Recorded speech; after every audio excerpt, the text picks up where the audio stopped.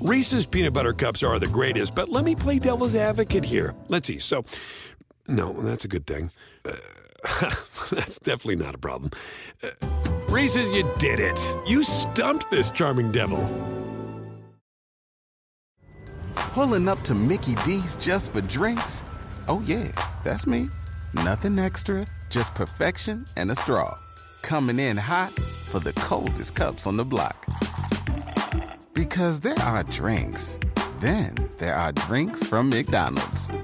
Mix things up with any size lemonade or sweet tea for $1.49. Perfect with our classic fries. Price and participation may vary. Cannot be combined with any other offer. Ba-da-ba-ba-ba. SportsGrid.com. Betting insights and entertainment at your fingertips 24/7 as our team covers the most important topics in sports wagering. Real-time odds, predictive betting models, expert picks, and more. Want the edge? Then get on the grid. SportsGrid.com.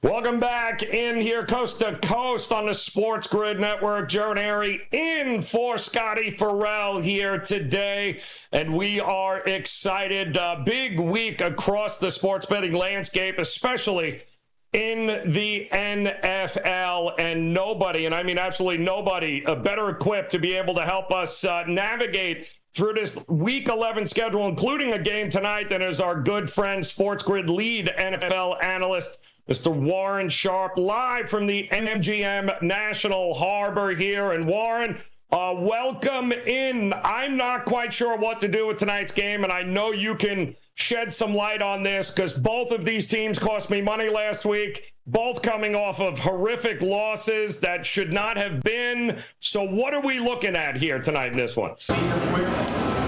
I think one of the things that jumped out to me from last week's game was just how dreadful this Cincinnati Bengals defense was. And that was with Hendrickson on the field for most of that game. He really only missed a couple minutes at the tail end of that. Sam Hubbard is a big problem. His absence there, holding down the end and setting the edge in the run game for the Cincinnati Bengals, that's going to be a problem. They were being gashed by the Houston Texans, which was not really a good rushing offense prior to that game. Now they're allowing so many yards on the ground, and I think the Baltimore Ravens are going to be able to take advantage of that. And I got a prop later on that we're going to get into that I think is a great one for tonight's action that'll really play into some of the weaknesses of that Cincinnati Bengals team. In addition, I think they're going to have problems through the air as well. So both of these cases are going to be favoring the Baltimore Ravens offense, and potentially the Baltimore Ravens offense to be able to start very quickly in this game. So I think the Ravens in some little bit of first half over action. This game took a lot of over money. This game took over money in the first half. This game took over money in the full game. This game took over money early in the week. It took over money middle of the week, and it's taken over money even on game day today. So I know we've got this string, Joe, of primetime unders, and everybody's scared to bet overs in primetime games. But I think this one, the Baltimore Ravens, if they can get out here like I'm expecting they will, it's going to be up on Joe Burrow and company to chase them, no pun intended, and put up some points on the scoreboard themselves. So were you shocked? You and I have talked about Lou Anarumo and what an amazing defensive coordinator, in-game adjuster he is in the second half. A lot of what we look at with Cincinnati is in the first half because we're always afraid of him shutting down the opponent in the second half. But I can't remember the Cincinnati defense giving up the big play as much as they have this season. That's got to be worrisome here tonight with the way they can throw the ball now, the Ravens. 100%. And last week was a perfect example. I talked on the show last week about how imperative it was for the Houston Texans to get out early and play with a lead, play from a position of power in that game, because if they're trailing, then the Bengals know exactly what's coming. It's going to be nothing but pass in the second half, and that's when Lou Anarumo can really make some adjustments defensively, schematically at halftime, and bring some things into the game plan that he didn't start the game with to really slow down the Texans' passing attack. But the Texans were leading, and so they could run the ball and they could attack the weakness. So same thing here. It's going to be imperative that the Ravens have some success and start quickly so that they can stick on the ground and have some opportunities to run the football here. But when all is said and done, I am very surprised that Lou Anarumo's defense has not been as efficient in the second half, but that's primarily, Joe, in my opinion, because of personnel. They're down their starting safeties from last year, and when a team is playing with a lead and he's got to play run and pass in the second half, it's a lot more difficult for his young defense, and they can't be as multiple as he was and creative as he was last year when they were playing with a lead. So if the Bengals want the best opportunity here, they need to come in, they need to punch the Ravens in the mouth, they need to get up early in this game. That'll allow them to do the exact same thing that the Texans did to them last week, which is play with the lead, be able to run and pass the ball. The Ravens, I was shocked that they were giving up so many yards on the ground to a Browns team that was without 2 starting tackles and with their third string running back, and yet they were getting gashed late. And the big difference to me in that game last week, Joe, was the simple fact that the Browns were able to run the football late. They got down 14 points late in that game, but they still were running the football. They didn't go one-dimensional on the Baltimore Ravens. If they couldn't run it, they would have had to just put the ball in Deshaun Watson's hand to do nothing but pass. Probably would have been in for some trouble. But because they could run the football against this Ravens defense, which was a surprise, they were able to be very balanced. So I'm really looking forward to this one. I think we've seen a lot of duds on Thursday Night Football. Not only are these 2 very good teams and 2 very good offenses, but we also have a game that's extremely important in that division. I think both of those teams last week, there had to be some elements of looking ahead to the Thursday night matchup here, and they, of course, looked ahead too much, dropped those games last week. Now they got to get back on track. Amazing stat, Warren, that I have seen here, that the Ravens have trailed for a total of 28 minutes and 46 seconds of game time this season alone. But going back last season, we've also seen them lose 7 games when they had a double-digit lead in the game of at least 14 or more points. Why are they having such a hard time closing games out? I think they have it this is like the 2019 Ravens to an extent. With their new offensive coordinator, they have a very aggressive game plan and strategy to attack defensive weaknesses early on in the game. They come out with a great script. They come out and they score points early in games and have a lot of success. However, once they're playing with a lead in the second half, there's an element of urgency that's no longer there. There's an element of a focus that they're trying to just get out of Dodge, run the clock out, and maybe they become a little bit too conservative in those points in time. I can tell you there's no reason for them to do that in this game this week. They saw what happened when they did that last week. They absolutely must keep the pedal to the metal. I think the Ravens have to become more of a 4-quarter offense. They can't play like the Philadelphia Eagles were playing last year, whereas we remember the Eagles would jump out to big leads, take their foot off the gas offensively, and just coast on fumes with a great defense and win those games comfortably. The Ravens aren't able to do that right now, and they're certainly not able to do that without Marlon Humphrey in the secondary, who's a big loss for them. One of their better cover corners is really a dynamic playmaker on the back end of that defense. So they're going to have to figure out that we need to come out and press the pedal to the gas all 4 quarters, and it's okay if we're up 28-17. We've got to still be trying to attack and score points on this next drive. We can't just be satisfied playing a field position game.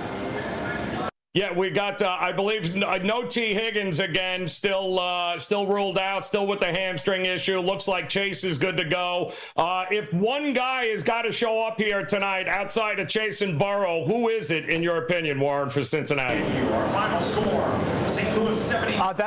If they could run the ball with Joe Mixon, that would be great. I don't anticipate that being the case, but take a little bit of pressure off of the passing attack, which I think is going to have to carry the load, especially if what I think ends up happening, which is from a game script perspective. But when Mixon has those carries, there might not be many. He's got to take advantage of them. He's got to bust out some big explosive plays on the Ravens, just like the Browns did.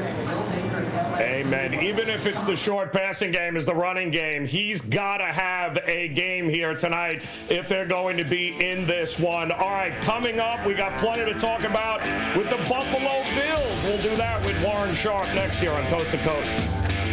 SportsGrid.com. Betting insights and entertainment at your fingertips 24/7 as our team covers the most important topics in sports wagering. Real-time odds, predictive betting models, expert picks, and more. Want the edge? Then get on the grid. SportsGrid.com. Every day, our world gets a little more connected, but a little further apart.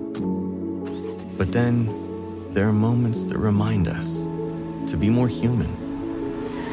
Thank you for calling Amica Insurance. Hey, I was just in an accident. Don't worry, we'll get you taken care of. At Amica, we understand that looking out for each other isn't new or groundbreaking. It's human. Amica, empathy is our best policy. Reese's peanut butter cups are the greatest, but let me play devil's advocate here. Let's see. So, no, that's a good thing. That's definitely not a problem. Reese's, you did it. You stumped this charming devil. Pulling up to Mickey D's just for drinks? Oh, yeah, that's me. Nothing extra, just perfection and a straw. Coming in hot for the coldest cups on the block. Because there are drinks. Then there are drinks from McDonald's. Mix things up with any size lemonade or sweet tea for $1.49. Perfect with our classic fries. Price and participation may vary. Cannot be combined with any other offer. Ba-da-ba-ba-ba.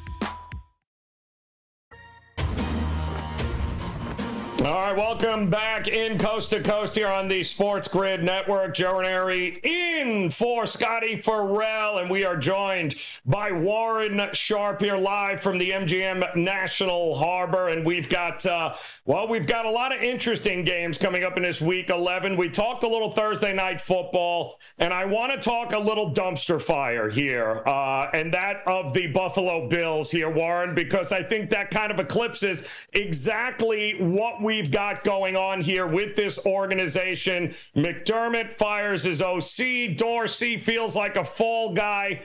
Walk us through what's been going on with this Buffalo team and why are they a 500 squad at best? To me, this whole thing starts with something that happened way back after the 2020 season when this team got all the way to the AFC Championship and was they should have gone for it on fourth down a couple times inside the 20 on short yardage situations. McDermott settled for field goals. Can't do that on the road against Patrick Mahomes in the AFC Championship game. They barely miss out on going to the Super Bowl. It was narrow. And what ends up happening? In the very next press conference, his end-of-season press conference, he says, and I quote, "You have to start over. You have to rebuild the football team. You have to ask yourself the hard questions." And I can start off saying that we've got to be able to run the football better. I mean, what are we talking about here? This was back after they completely overhaul their offense to become a pass-first offense. They score the second most points of any team in the NFL. They make the first AFC Championship game as a result of that offense scoring like they were for the first time since 1993. And he's talking about rebuilding, and he's talking about running the football more. And then he starts talking about all offseason, we got to be more physical up front. We got to be more aggressive. We got to be able to run the ball better. And from that point onward, things just got very contentious inside the building. The public saw some of it at some of the press conferences, especially after every big loss. There were losses after the bye week where they lost a game to the Jacksonville Jaguars and they passed the ball a lot. And then they came out and blew out a team. And the very next week, they played that rainy, windy game against the Indianapolis Colts. And they got destroyed in that game, and they couldn't get the run game going. And Sean McDermott came out after that game, criticized the offensive coordinator, criticized the lack of effort from a rushing attack, and why aren't we running the ball more physically and better? Then they go out and destroy the Saints on Thanksgiving. Then the very next week, they play in that hurricane-style game, that wind tunnel game against the New England Patriots, where they couldn't run the ball effectively in that one either, as the Patriots were just playing to defend the run, and the Buffalo Bills lost that game outright. And McDermott got absolutely frustrated, mad, basically yelling at some point during his press conference. Inside of that building was a mess. Daboll ends up leaving. Dorsey ends up being hired. And, Daboll's second year there after that pass-heavy year, they did drop their early down pass rate the first three quarters from 65.7% all the way down to 61.7%, a 4 percentage point drop because McDermott wanted to try to run the football a little bit more. Dorsey then comes in, and he's like, this is what I've got to work with. Let me pass the ball a little bit more. He didn't go all the way up to the 65% mark that Daboll was at, but he was in the 64% range. And there was some contention after that season, and they obviously didn't get as far as they wanted to either in 2022. And so what happens earlier this year? Dorsey goes ahead, fine, I'll lower the run rate a little bit. They were running the ball on only 61.6% of early down plays in the first 3 quarters of games. That was a 3 percentage point drop off from what Dorsey was doing the prior year. And eventually, I'm very happy for what Kenny Dorsey did here. I believe that behind the scenes, there was an ultimatum given. You're either going to coach offense my way or you're going to get out of Dodge. And I personally have talked to many coaches around the league who ultimately did end up ended up leaving their jobs or getting fired after the season was over. And time again, what many of them tell me is they wish they just drew a hard line. Say, this is the style of offense I want to have, and if you don't like it, you can fire me. And get fired mid-season like Dorsey did.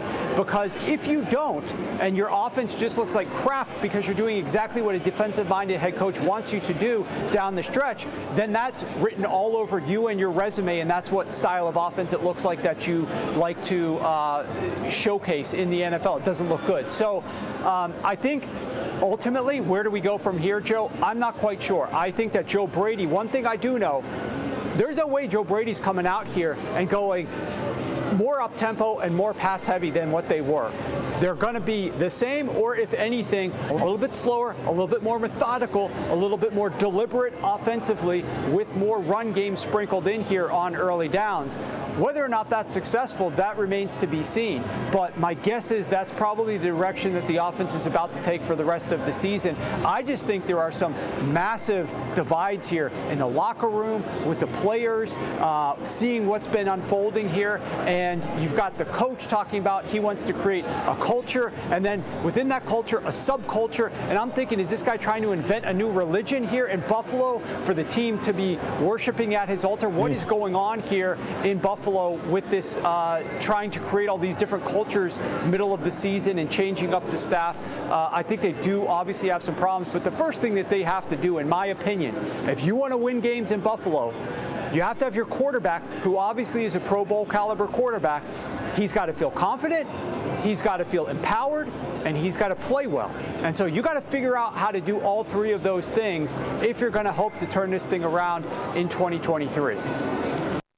Yeah, and well, what he can't be is try to play mediator, and he can't be on the fence about it. And Josh Allen appears still to be the quarterback that he's not. I don't know if he's still lacking the confidence. You would think, he'd be like, you look like an Aaron Rodgers, or you look at some of these guys that carry themselves like, listen, this is. He should have a little bit more say in the direction that this offense is going, but I kind of feel like we're still viewing him as a second-year quarterback who's still trying to find who he is. We know who he is. Doesn't he know who he is? Well, I think the offense in 2020 was just so unlocked and open. He could run the ball when he wanted to. He could throw it all over the field. They were calling all the plays that he wanted. And ever since that point, he's had a head coach say, no, we don't want you throwing as much because you turn over. No, stop running the football as much because you're going to get hurt. And so he's just being backed up here. Here's the things you can do, but you better not do these types of things or it's going to cost us. And he's just thinking too much, and he's not playing as loose and free and as aggressive. I mean, he got to play better for sure. That's definitely a factor, but this team needs some better direction from the top on down. I would imagine Diggs being shut down, which can't happen against the Denver secondary. I don't care. Yes, they're playing better, but Diggs cannot be shut down and going, 3 of 5? Because he's going to get louder in that locker room as well. We already know that with the diva wide receivers. So, and of all the defenses to fire the OC heading into the Jet defense, what's going on here, Warren? This is going to be a Diggs-type game. I think he had 10 catches in the Week 1 game against the Jets. I think they are going to try to go back to basics. They're going to play more deliberately. They're going to get their number one wide receiver more involved.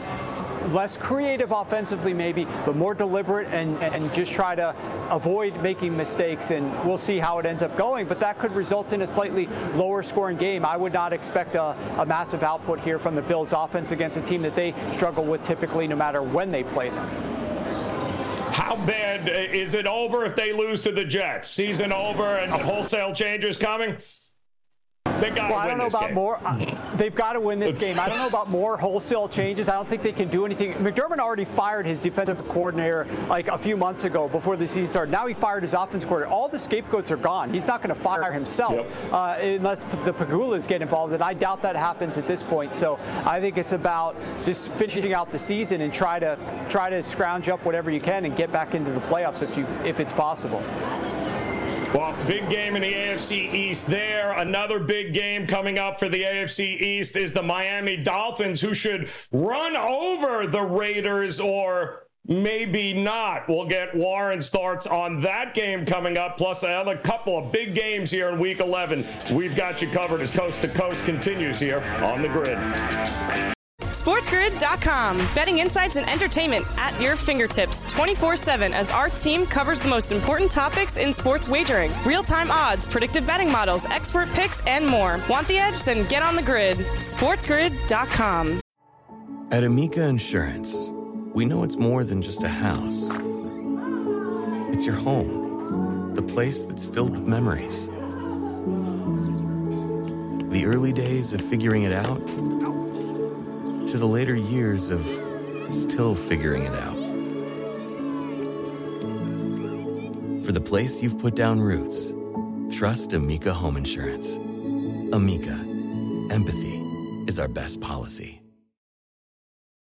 Reese's Peanut Butter Cups are the greatest, but let me play devil's advocate here. Let's see. So, no, that's a good thing. That's definitely not a problem. Reese's, you did it. You stumped this charming devil. Pulling up to Mickey D's just for drinks? Oh yeah, that's me. Nothing extra, just perfection and a straw. Coming in hot for the coldest cups on the block. Because there are drinks. Then there are drinks from McDonald's. Mix things up with any size lemonade or sweet tea for $1.49. Perfect with our classic fries. Price and participation may vary. Cannot be combined with any other offer. Ba-da-ba-ba-ba. Jungle. This is The Lion's Share. Brought to you by BetMGM. Yes, and BetMGM customers can receive a 25% increased odds boost token to use on any NHL wager. In fact, here tonight, a minimum of -300 and a max stake of $25. Just sign into your BetMGM account and get all the details. And at MGM National Harbor, our good friend Warren Sharp, Sports Grid lead NFL analyst, joining us here on Coast to Coast. And Warren, we talked about total dysfunction coming up here with the Buffalo Bills taking on the New York Jets this week. There's another team in the AFC East that's got to be salivating right now and sees an opportunity, and that being the Miami Dolphins. If it's too good to be true, and it seems like this is just a cakewalk for them to go up against the Raiders, is it? Is it that simple? Just lay it with Miami? Well, that's certainly what the early money has shown us. The early money's done absolutely nothing. There's been no buyback whatsoever. It's been one-way action on the Miami Dolphins here. And you look at this Raiders team. They just played 2 games after firing their head coach. It's a great, obvious, breath of fresh air inside that building. Instant karma for them. The incense is going. The cigars are going. All types of fumes in the locker room are going. And they're super happy, and they're winning these games. But who are they beating? Tommy DeVito. We're not really beating these quality quarterbacks, and we're going up against Zach Wilson, literally the number 31 and 32 passing attacks. Both home games. Now we have to go on the road, and now we have to go down to Miami and play a very upset Miami Dolphins team. This team has heard all the talk for 2 weeks now in a row. They can't beat a good team. They can't win the big games. They're 0-3 against any time that they have to step up. But you know what they aren't, Joe? They aren't 0-3 against the crappy teams, and that's what the Raiders still are. They're 6-0 against those teams. They're winning those games by an average score of 39-20. is a big opportunity. The Raiders do not get enough pressure.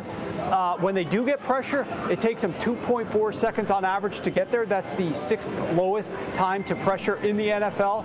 I think that the Miami Dolphins, they're not going to allow, the Raiders aren't going to allow some deep shots from Tua down the field. That's okay, because they're just going to dink and dunk underneath. The Raiders have only allowed 7 completions of 20-plus yards on the season, the 3rd lowest number of any defense in the league. They're really good. They sit back, they stop those. Well, they're not built to stop the underneath passes. And the other thing that the Dolphins do, they play the highest rate of 2 running back sets, 21 personnel, and the Raiders are the NFL's worst defense defending 2 back sets. Whether it's passing or running, the Dolphins should have success out of their 2 back sets here and complete the passes underneath and move the football. And then I just don't know if I have confidence in a young quarterback with a run game that the team seems to be relying a little bit more on with Antonio Pierce there, but they're not going to have a ton of success running the football here against the Miami Dolphins that's been improving and that is now having Vic Fangio off of a bye week to work with this team, and of course now has Jalen Ramsey back. So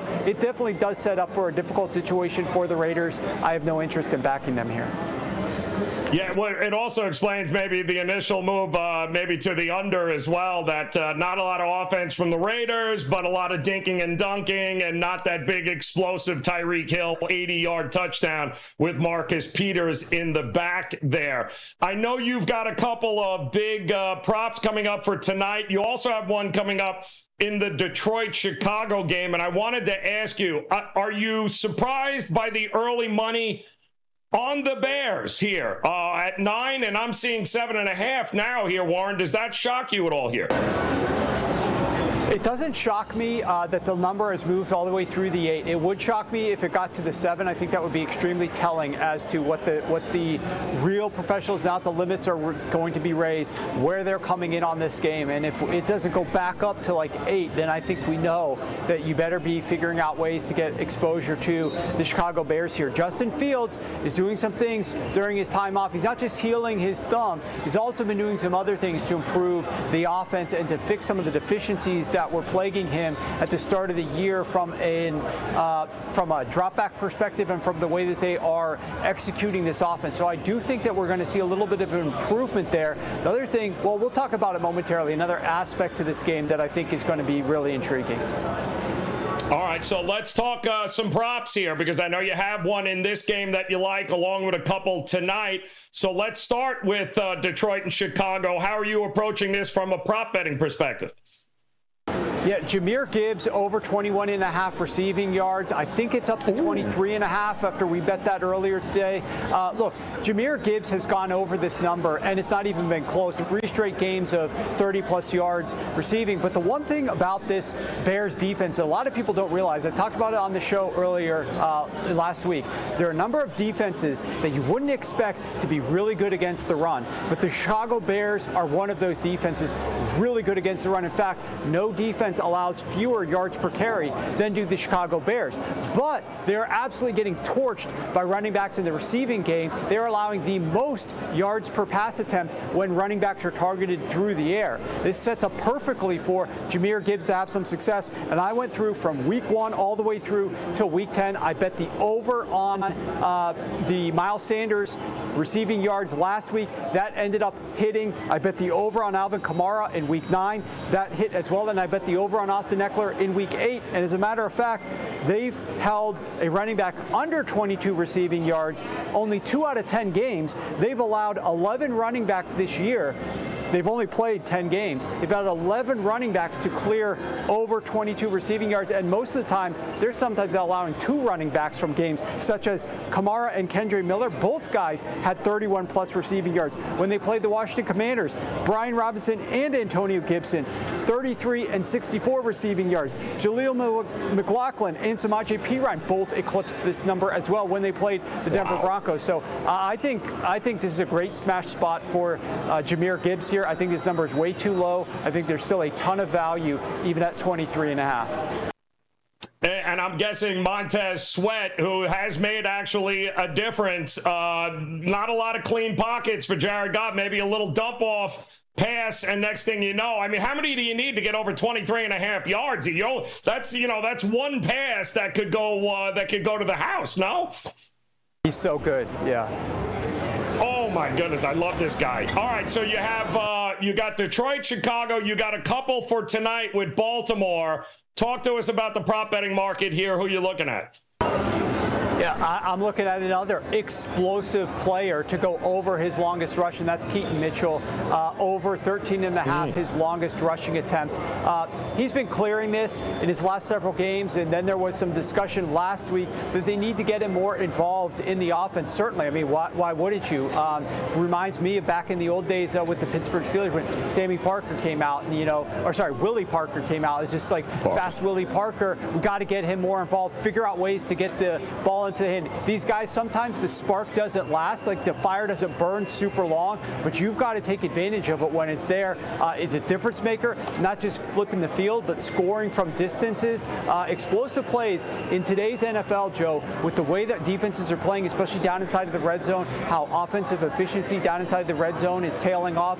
Getting explosive plays, especially explosive touchdowns, are rare and they're very valuable. And so I think getting a little bit more from him, and we talked about it. The Cincinnati Bengals run defense is absolutely terrible. They were gashed last week by a bad Houston Texans rushing attack. They're without Sam Hubbard, who really is a great defensive end and helping hold up against the run. And we don't know if Trey Hendrickson is going to be 100%, 90%, 80%. Will he leave at some point during the game? He's more of a factor in the passing game, but still, this defensive front is weakened by injuries. They don't have the same guys at safety to come down and help stop the run like they did last year if they need to. And so I think there's going to be opportunities here for him to have at least one run of 14-plus yards. We'll talk about, we'll run down the list here coming up, talk about some of these other games coming up. But real quick, I noticed the thing that stuck out to me Monday night, a rematch of the Super Bowl, last Super Bowl, but I don't think it's going to resemble anything like that, and neither does the market, because the total of all things is the thing dropping right now. Warren, does that surprise you? It does not surprise me when I looked at the weather forecast. This weather does look problematic at this point in time. It's Thursday afternoon. We have to be very careful to keep one eye on the weather as we're handicapping all the NFL games late November throughout the rest of the regular season and into the postseason. But a lot of early money came in for two reasons. Number one, from the handicap, this was 48. My model made it a little bit lower than that. And then you got the weather stacked on top of that as well.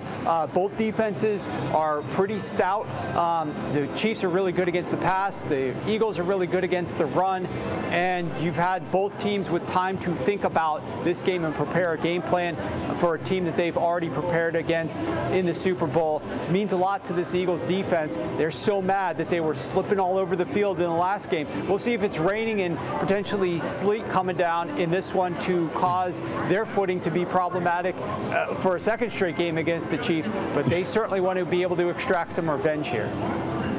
Yeah, great stuff. I think they had it circled on the calendar more than Kansas City for sure, but it's finally another good primetime Monday night game that we've got to look forward to. All right, when we come back, Warren, we're going to play a game. It's called How Low Will It Go? And I'll give you three guesses as to which total on the NFL board we're going to talk about coming up, because it's dropping as we are speaking right now. But we'll talk some Dallas Cowboys. We'll talk some Chargers in Green Bay. We got a lot more to cover here with Warren Sharp, live from MGM National Harbor. We'll do that when we come back here as Coast to Coast is continuing to roll on here on the Grid. Come back and join us.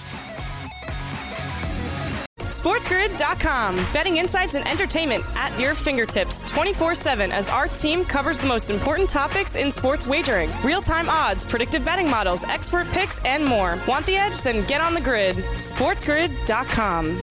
At Amica Insurance, we know it's more than just a car. It's the two-door coupe that was there for your first drive.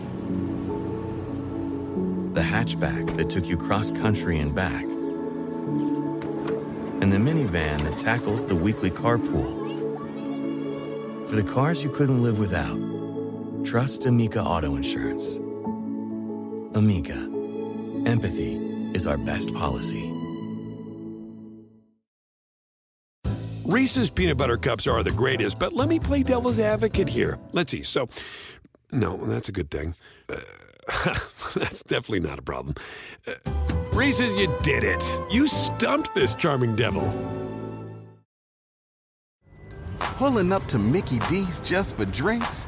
Oh, yeah, that's me. Nothing extra, just perfection and a straw. Coming in hot for the coldest cups on the block. Because there are drinks. Then there are drinks from McDonald's. Mix things up with any size lemonade or sweet tea for $1.49. Perfect with our classic fries. Price and participation may vary. Cannot be combined with any other offer. Ba-da-ba-ba-ba.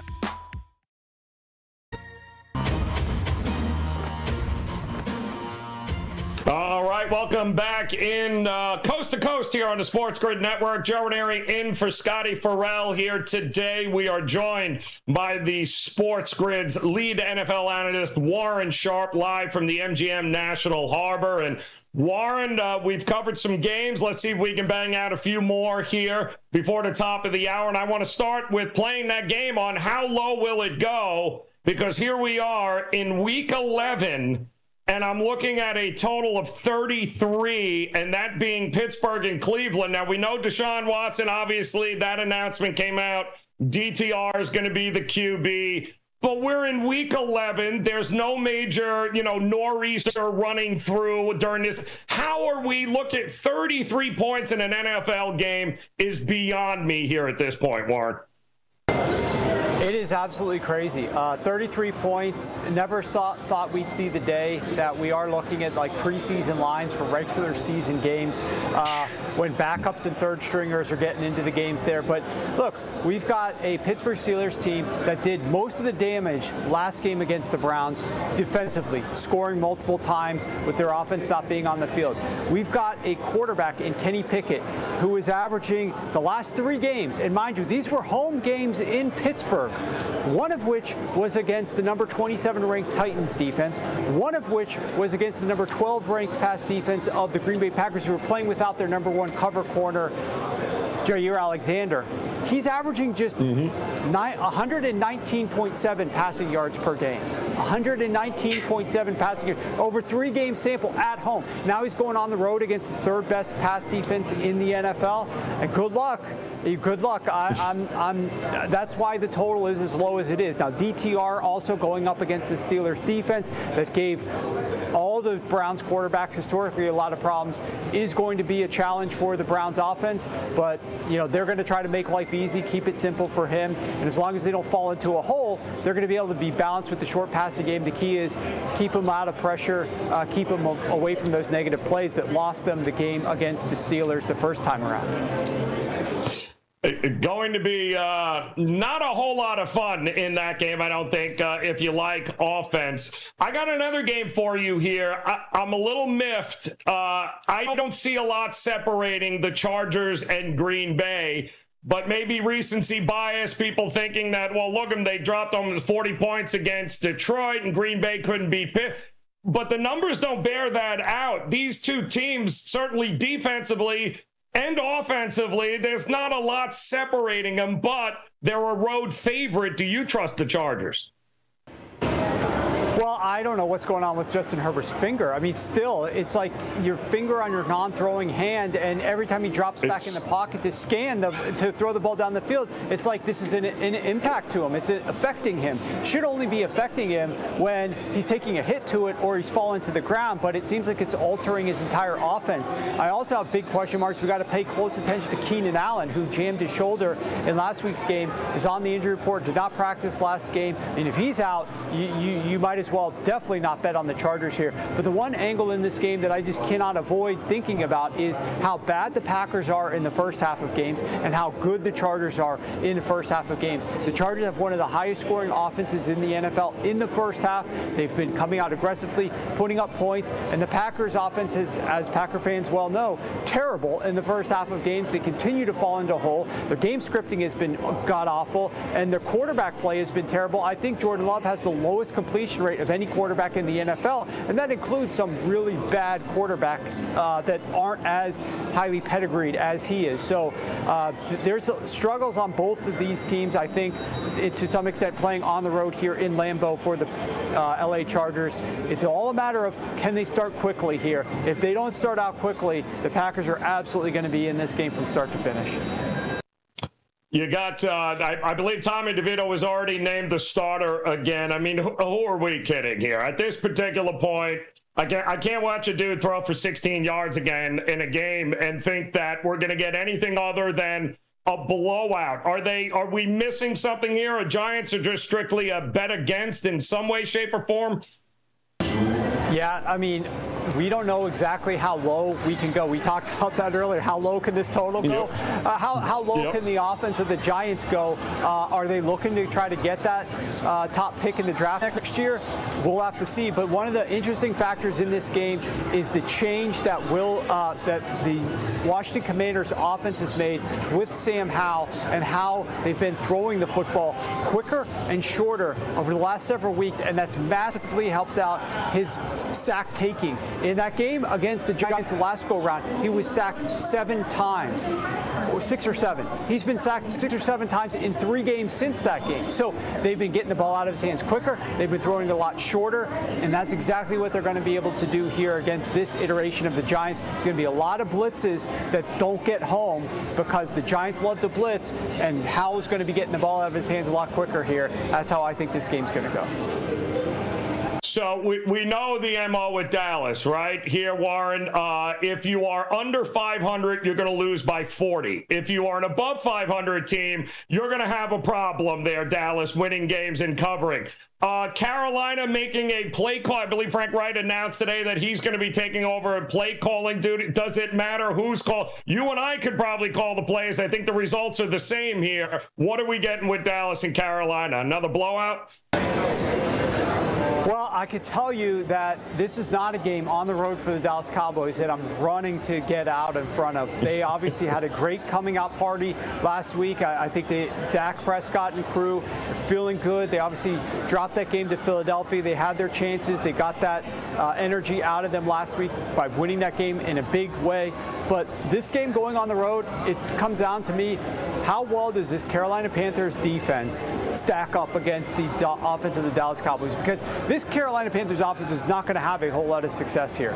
You know, the Carolina Panthers have to figure out a way defensively to muddy up this game a ton. They have to have possession offensively. They have to convert on third downs, keep Bryce Young out of third and long situations because he's not going to convert there. You got to be productive on early downs. I mean, I could go on a diatribe about Frank Reich and this offense in general, but I'll save the listeners from that. I'll just say this. They've got to figure out a way to be efficient enough on early downs and keep Bryce Young upright, avoid those negative plays. It's far easier said than done, but this is one spot I'm not really running to back the Dallas Cowboys here. Not that I think the Carolina Panthers are going to win this game outright, but there's enough chatter in the background to tell me that the Carolina Panthers could be live this spot.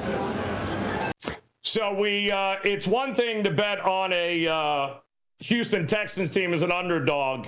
It's a totally different thing when they are a 5.5 point favorite. Plus, seems we've got a little bit of a rejuvenated Arizona Cardinals team with Kyler Murray back. I believe they just signed Michael Carter from the off of waivers from the Jets. Connor is back. Wilson's there. Are we so bought into the Texans that we should be laying 5.5 against Arizona? I just want to wait another game to see how much rust Kyler Murray was able to shake off in that first performance. He is such a dynamic player, and the key thing with Kyler Murray that we need to just consider is we're so used to what Kyler Murray is like in Week 11 of most seasons. And by Week 11 of most seasons, he's beat up. His lower body is injured. He's dealing with one thing or another, and he's not 100%. And so much of his play, he thrives when he is able to get out of pressure. He's able to make positive plays happen with his legs. And so he looks 100% healthy at this point. It's something that he's not usually at this time of the year. I'm not willing to lay the points yet with the Houston Texans and trust them to know how to play with a lead. I'm also not willing to say that I don't think that Kyler Murray could come in through the back door against a team like the Houston Texans, whose defense is very problematic as well. So I've done nothing side or total on this one. I think it's going to be one of the more entertaining and interesting games of the week. It's not going to get a lot of marquee action, but features two quarterbacks that are going to be able to duel with one another here. I'm looking forward to watching it. The Arizona Cardinals, their defense should be pretty ABC cookie cutter for this offense of C.J. Stroud and the Houston Texans, because they don't blitz. They play the second highest rate of cover 2. Or two high safeties. They're going to be able to, C.J. Stroud's going to drop back and know exactly what's coming towards him. So it's on him if he doesn't look good in this spot. I was shocked when I looked back at my strength of schedule results. Those first 7 weeks, C.J. Stroud played 6 top 10 defenses in those 7 weeks. And now he's finally going up against the worst defense in the NFL, and he's going up against them at home. I'd love to see him build on his performance to date and have a really great game here. And they're throwing more on first down. They're done with the whole running thing, so they're giving him an opportunity to be able to do his thing early. What happened? Jacksonville, Tennessee, division rivals. Tennessee's out of it already. Hard to believe, but yes, they're done. Will Levis, now it's his turn. What do we get from Jacksonville here, though? I have no idea. I have no idea either. We've got more film on Will Levis. We understand what he likes to do, what bothers him in the pocket, where their strengths are. So this is a benefit to the Jaguars team that just got absolutely run roughshod over by the San Francisco 49ers last week. It's going to come down to what it always does typically against the Jacksonville Jaguars this season. Can you protect the quarterback Trevor Lawrence, because he's been horrendous under pressure this year. One of the worst quarterbacks in the NFL, the most sensitive quarterback in terms of how good he is when he's not being pressured versus how bad he is when he does get pressured. Night and day. I don't understand why they don't have more answers for him. They have far too talented running backs and receivers in the pass catching game to be able to have him drop this far down simply when he's being pressured. But he was better last year, regressed massively this year. That's what this game boils down to for me. So the Tampa Bay Bucks and the 49ers, have the 49ers righted the ship here, or do we see another max effort from Purdy here in this one? Absolutely. I think this 49ers team is going up against a Bucs defense that you also know what you're going to get. You're going to get blitzing at one of the highest rates. They blitz at the 3rd highest rate in the NFL. But the interesting element, when they blitz, they allow the most yards per attempt to opposing quarterbacks. And the reason they allowed so many yards per attempt to quarterbacks is because they allow the 4th most yards after catch to opposing receivers when blitzes are occurring.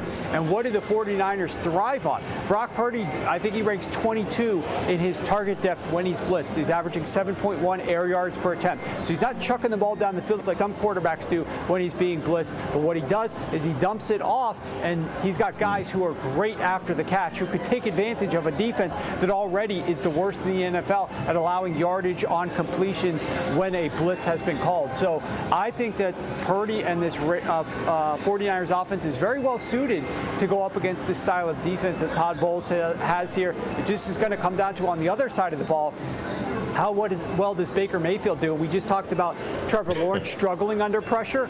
Well, Baker Mayfield, surprisingly enough this year, his numbers against pressure are actually really good. When he's blitzed or when he's pressured, they know where to go with the football. They have really good results in general. I think he's like top 5 in the NFL this year when he's being pressured. So that's going to be a difference here. Can he actually hold up on the other side? Because I do think that the Niners are going to get theirs when they have the football. And that's so shocking, Warren, because you and I have talked about it. In his career, he has been horrific when under pressure. That's always been his issue, and yet something clicked this year. I have no idea. Maybe it's the ghost of Tom Brady. I have no idea. We do have a couple more games, though, we'll run through as we look to close out this hour of Coast to Coast on the Grid. SportsGrid.com. Betting insights and entertainment at your fingertips 24/7 as our team covers the most important topics in sports wagering. Real-time odds, predictive betting models, expert picks, and more. Want the edge? Then get on the grid. SportsGrid.com. Across America, BP supports more than 275,000 jobs to keep energy flowing. Jobs like building grid-scale solar energy in Ohio and producing gas with fewer operational emissions in Texas. It's and, not or. See what doing both means for energy nationwide at bp.com/investing in America. Reese's peanut butter cups are the greatest, but let me play devil's advocate here. Let's see. So, no, that's a good thing. That's definitely not a problem. Reese's, you did it. You stumped this charming devil. Pulling up to Mickey D's just for drinks? Oh, yeah, that's me. Nothing extra, just perfection and a straw.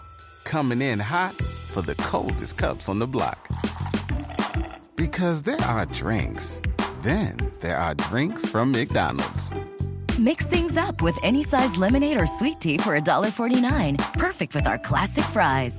Price and participation may vary. Cannot be combined with any other offer. Ba-da-ba-ba-ba.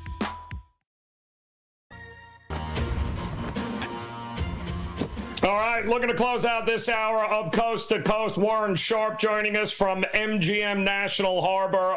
Warren, let's get to two final games here. NFC West matchup, Rams and Seattle, and it looks like Stafford is back for the Rams. He is, and what never is left for the Rams is their ability to have success against Pete Carroll's squad. They've covered 6 straight games against the Seattle Seahawks. The 49ers really know how to play against Sean McVay, and Sean McVay really knows how to play against Pete Carroll. It's amazing how some of these teams have the other team's numbers in these divisional meetings over there in the NFC West, but I think this is a game that Cooper Kupp is going to have to step up.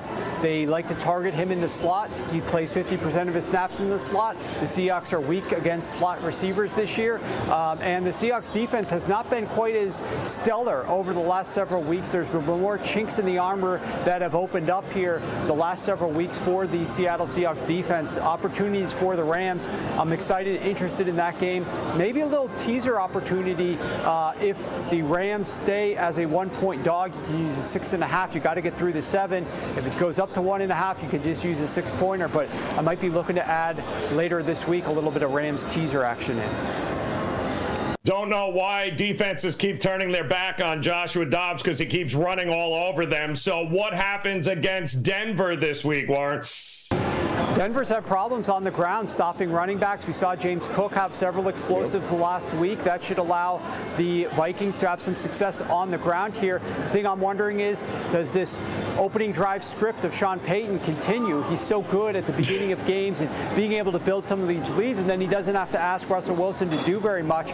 We saw in last week's game against the Bills, he's so comfortable just punting the ball away, playing field position. So this game's going to come down to how quickly the Denver Broncos can get out here. Otherwise, I kind of like the Minnesota Vikings. That could be another teaser piece to close out that LA Rams one. They have been outgained in their last 2 wins. Will it be a third time? We'll have to wait and see. Warren Sharp, we appreciate it as always. Enjoy the game here tonight. Coast to Coast returns after this. Reese's peanut butter cups are the greatest, but let me play devil's advocate here. Let's see. So, no, that's a good thing. That's definitely not a problem. Reese's, you did it. You stumped this charming devil. Pulling up to Mickey D's just for drinks? Oh, yeah, that's me. Nothing extra, just perfection and a straw. Coming in hot for the coldest cups on the block. Because there are drinks. Then there are drinks from McDonald's.